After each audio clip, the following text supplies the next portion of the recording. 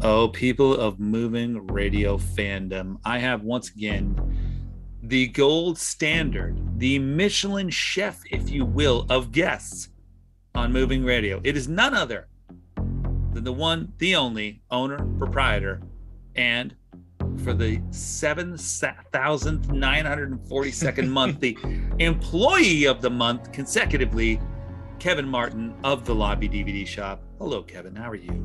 Oh, I'm fine, Christian. To be honest, that employee of the month, that might, I think Brian might have won it this time because I haven't been around that much. I heard it got revoked. Okay, by the boss, of course. Yeah, well, yeah. And I think the fact that the T-shirts ruined it for him. Yeah, so. That's true. That's true. That sunk him. They keep popping up, brother. They keep popping up. You never know. For those of you who are listening who know, you know. And if you don't, you'll find out. Hey, Kevin. Yeah. We can talk about all things the lobby for hours. This could be a 10-hour podcast that comes out every day. It would be the greatest thing ever.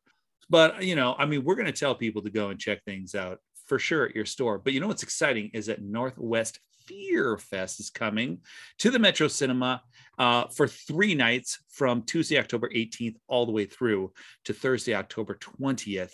And not only are they going to have fine cinema there, you will have some of your wares in the lobby, which is fantastic. How ironic is that? Stuff from the lobby in the lobby of the Metro. So you know what? If you're feeling hot about the films that you see, you can pick up some films in the lobby. Is that correct? That is correct. It will not be me there. It'll be my employee of the month. Brian Beaker will be running my table for me. But yes, there will be some movie goodies there. I love it. That'll hopefully get people fired up about what they're about to see in the theater or what they just saw in the theater. Yeah. Got to spread the love of good cinema. Oh, I agree.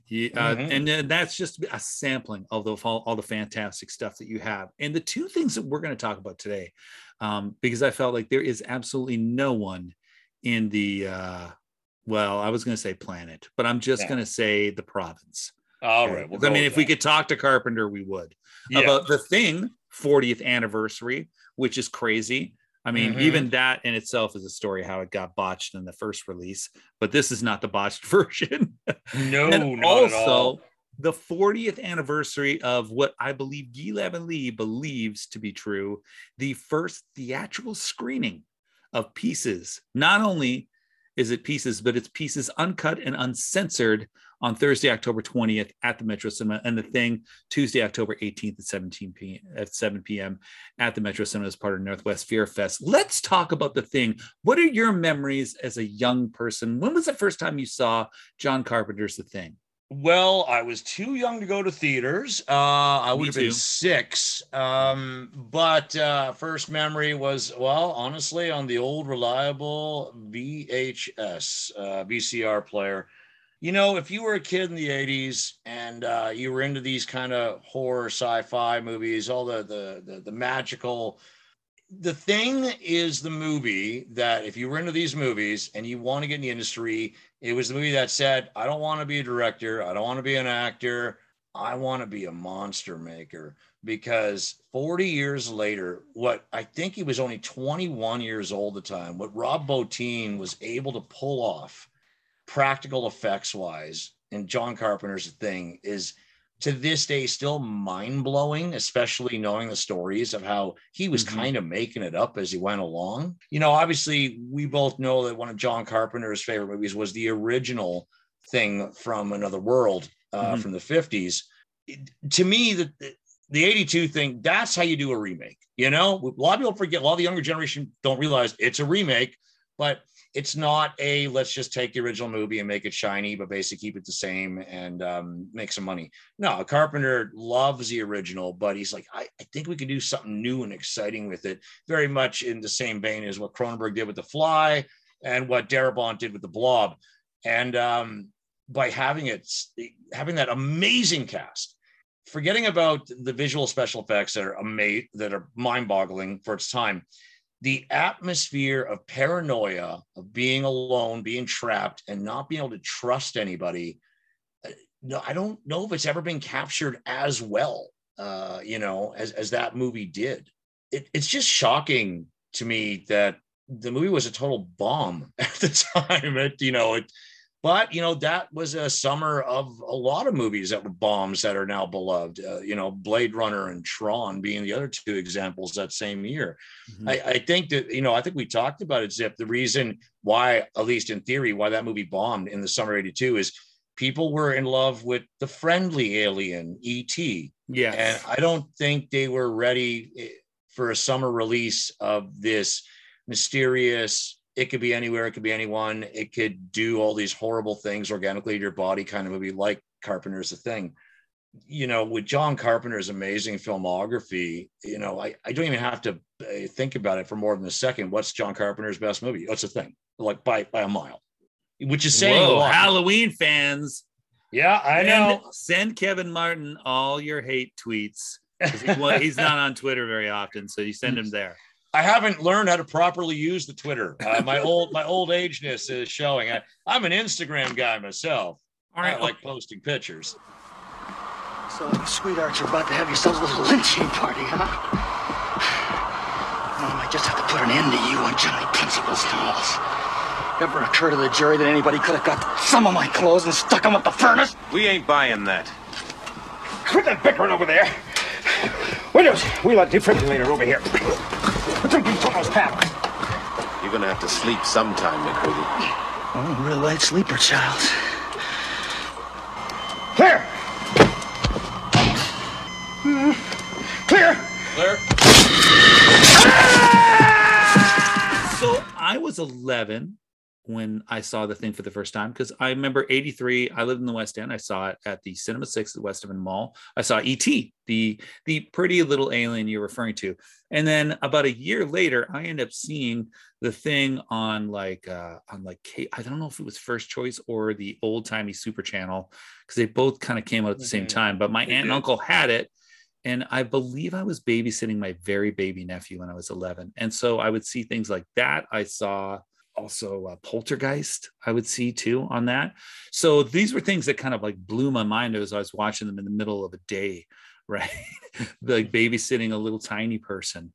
And for me, I was like, I think that was one of the things that helped turn the corner, where I became more enamored instead of the way that Halloween on TV scared the living daylights out of me, right? But that's also a few of these earlier. So I was so deeply frightened and attracted instead of just frightened at that point in my life. Did you feel like that too, where it was kind of like, and it's something too that's resonated with me for like year after year after year I've watched. I love the fact that the first 40 minutes is just tension, right? It's just setup. There's none of the creatures for about the first 40 minutes. Yeah, I mean, I think it's groundbreaking on several different levels. And we haven't even talked about the score, which is unbelievable too, by Ennio Morricone. Just like the ultimate in synth creeping. Yeah, I mean, it's a movie that I find it as the more you watch it, the more you pick up the small nuances, and the fans all have their theories of like, oh, when did this person become infected? And like, when did they stop being human? And when were they a thing? And aside from the craziest special effect being Wilford Brimley without a mustache, which is still weird in that movie, but I think it resonated even more so because of the setting. And also the original took place up in Antarctic or whatever, but that cold atmosphere, I mean, yeah, which is really BC. Yes, yeah. Well, except for the interiors, it's all LA. Yeah. Oh yeah. You're right. It's a slow burner, but it's a great kind of slow burner because it allows you time to get to know all the characters very well and their traits. At this point, like, I don't think, Kurt had already done Escape from New York with Carpenter and the Elvis movie, and I don't even know, you could even say Kurt Russell, he's in it to the end, but I don't consider him like the lead of the movie. It was more of an ensemble cast. Just McCready happens to have a few more extra scenes because he makes it right to the end. And I believe it was also Keith David's first movie. Oh, really? I believe I saw that on an interview once. In fact, I think it was on the Blu-ray special edition or whatever. Yeah. It was his first big gig. I think he was doing like plays and shit like that in the East Coast before that. Yeah, I've seen that, but it escaped my memory because I own it. I probably got it from you. Good chance. Yeah. But no, the thing is, like, And it's still great that I'm almost anybody that goes to see it in the theater at the Metro there, if it's going to be their first time seeing it, I'm super envious of them because I know. We have personally screened the thing at Dead Fest over the last 13 years. I think we screened it twice. It always brings up the people. I remember the first time we screened it, we used a 35 millimeter print from 1982. And oh boy, was that the pinkest looking snow I've ever seen. Like it was, it was crispy, brother. I mean, there were cigarette burns popping left, right, and center. For those that are revisiting it for the 100th time, or for those but for those more importantly, are going for the first time, I hope it hasn't been spoiled for you. And it really does bring out paranoia and the trust issues going on there. Obviously based off the short story, Who Goes There, because it's creeping up on you. And this is a different type of alien. This is an orgasm that orgasm. That's very Freudian of you to slip that in there, buddy. Yes, particularly when you're talking to me. I know that's how you feel every time you talk to me. Yeah, sorry. An organism that has yet to be somewhat replicated as far as the depiction of an alien in any movie. And the more you think about what the thing itself is capable of doing, it's beyond terrifying, because it's not just some creature coming at you and you got to put it down. No. You don't know what to put down with this movie, right? It's everywhere and nowhere all at once, all right. Do you get bonus points as a fan if you sneak in a bottle of J&B? You have to. Sorry. I'm not encouraging this. No. Not encouraging that. I'm just saying, do you get bonus points? Maybe the Metro will be serving J&B. I mean, that'd be smart on their part. I know when we screened it back in 2013 or 12 or 9 or 10, I don't know. It's all blurred to me. We didn't sneak them in. We gave away 2 giant bottles J&B for trivia. Yeah. I remember, I think our good friend Alan Mott won one and somebody else on the other, but it became a communal thing. And this is obviously before COVID. Whoever won it, somebody would take a swig and they'd pass it down. And both bottles are empty by the end of it. It was just like, you felt like you had to partake. It's almost like, look, I'm glad the weather's beautiful still in this lovely autumn and Halloween season we're having. But the thing, I mean, showing it minus 30-degree weather is, that you come in with your parkas and you're definitely in the mood for sure. Yes. Well, of course, that screening happens on Tuesday, October 18th at 7 p.m. as part of Northwest Fear Fest. You can get tickets at metrocinema.org. Heck, just buy the $50 pass and go see everything. So you get carte blanche at your fingertips for the 18th, the 19th, and the 20th. The other, look, honestly, like we could go on, and it would take us down many rabbit holes with the thing. But let's talk about Pieces. This is another one too, where I'm curious as to what your first experience was. Because for me, it was a box at a video store in the West End called Mad Video in Lassard, the Lassard area of the West End. And it was kind of one of those things where it was like, we'd heard about Texas Chainsaw Massacre, but the word on the street was this was worse. So we were very excited that the video store was quite liberal with ratings on cassettes. I would say so. And it was a brain melter in some ways. I've alluded to the fact that it's got the chainsaw on the cover, and it's clearly that's an element of it. But what was your first experience? I rented it from my local video store, which was called Mick Video. They had the Golden Arches. They eventually had to go to business because I believe a evil corporation did a cease and desist. But again, they were the friendly video store where 10-year-old me could walk out with Texas Chainsaw and Dawn of the Dead, no one blink an eye, which was great. And Pieces, one of those. I remember the case zip. I could be wrong, but I'm telling you, the case that they had looked like a big poofy old school porno case, like, the big cardboard ones. So it really popped out. And that tagline, Pieces, it's exactly what you think it is. Yeah. Or Pieces, you don't have to go to Texas for a chainsaw massacre. Yeah. Warning, what you will see in the movie Pieces cannot be revealed, cannot be described, cannot even be imagined. And you don't have to go to Texas for a chainsaw massacre.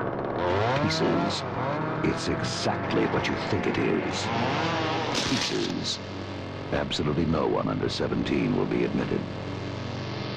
Watching the movie, I don't know if it's more of a horror movie or a straight up exploitation grindhouse flick.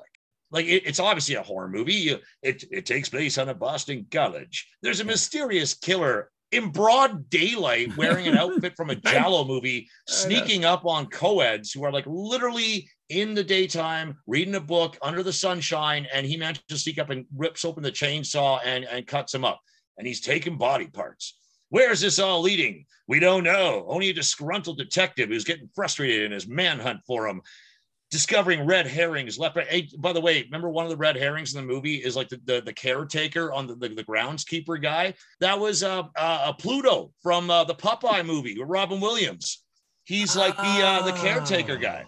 See, there you go. There you go. You got to watch it again. This is why we come to you, Kevin. This is why we come.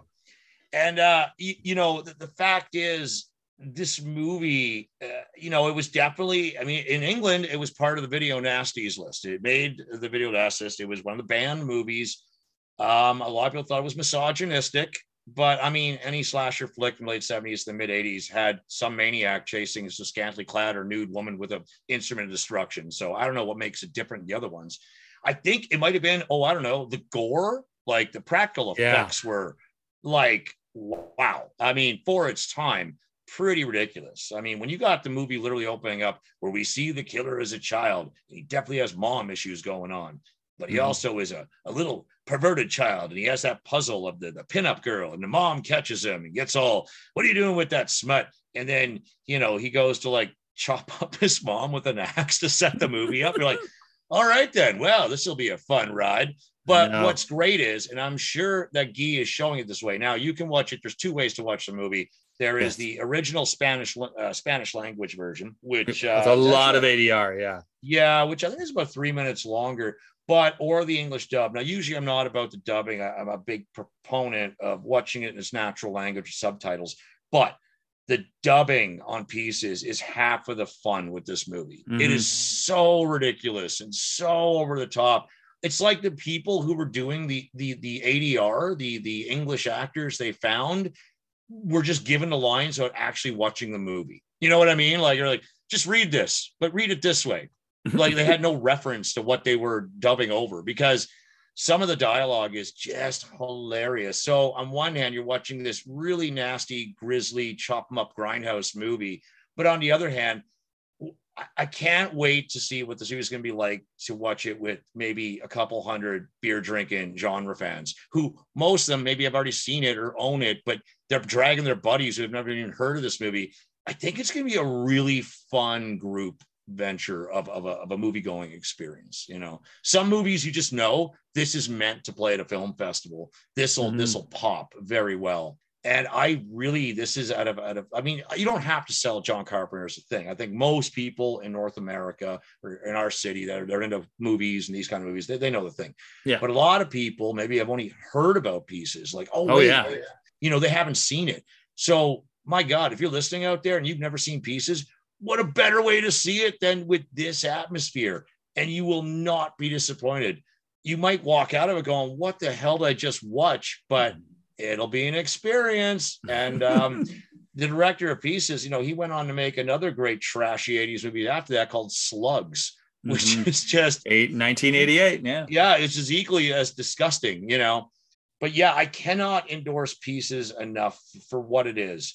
Unashamedly and in your face exploitation that is a film you would have seen on the danky streets of 42nd Ave in New York City during that era on the big marquee, probably part of a double feature with, I don't know, Maniac or New York Ripper or something. Ripper would have been a good one around that era. Prowler. Prowler, It is just spectacular we don't care if we offend you or not. This is just what we're doing, and we're gonna make you remember our movie. You're gonna walk out with a daze, and in the best B movie way possible. So I cannot stress obviously I'm not going to spoil the movie, but man, that ending, that very last shot of the movie, just when you think it's done with, you've had enough, you're like, what? I remember that watching it going, what? That makes no whatever. That was amazing. I'm glad you threw that scene in, guys. All right. Well, we've been talking today with Kevin Martin, owner and proprietor of the Lobby DVD shop on White. And we've been talking about Northwest Fear Fest, which is coming up on October 18th, all the way through to the 20th of October.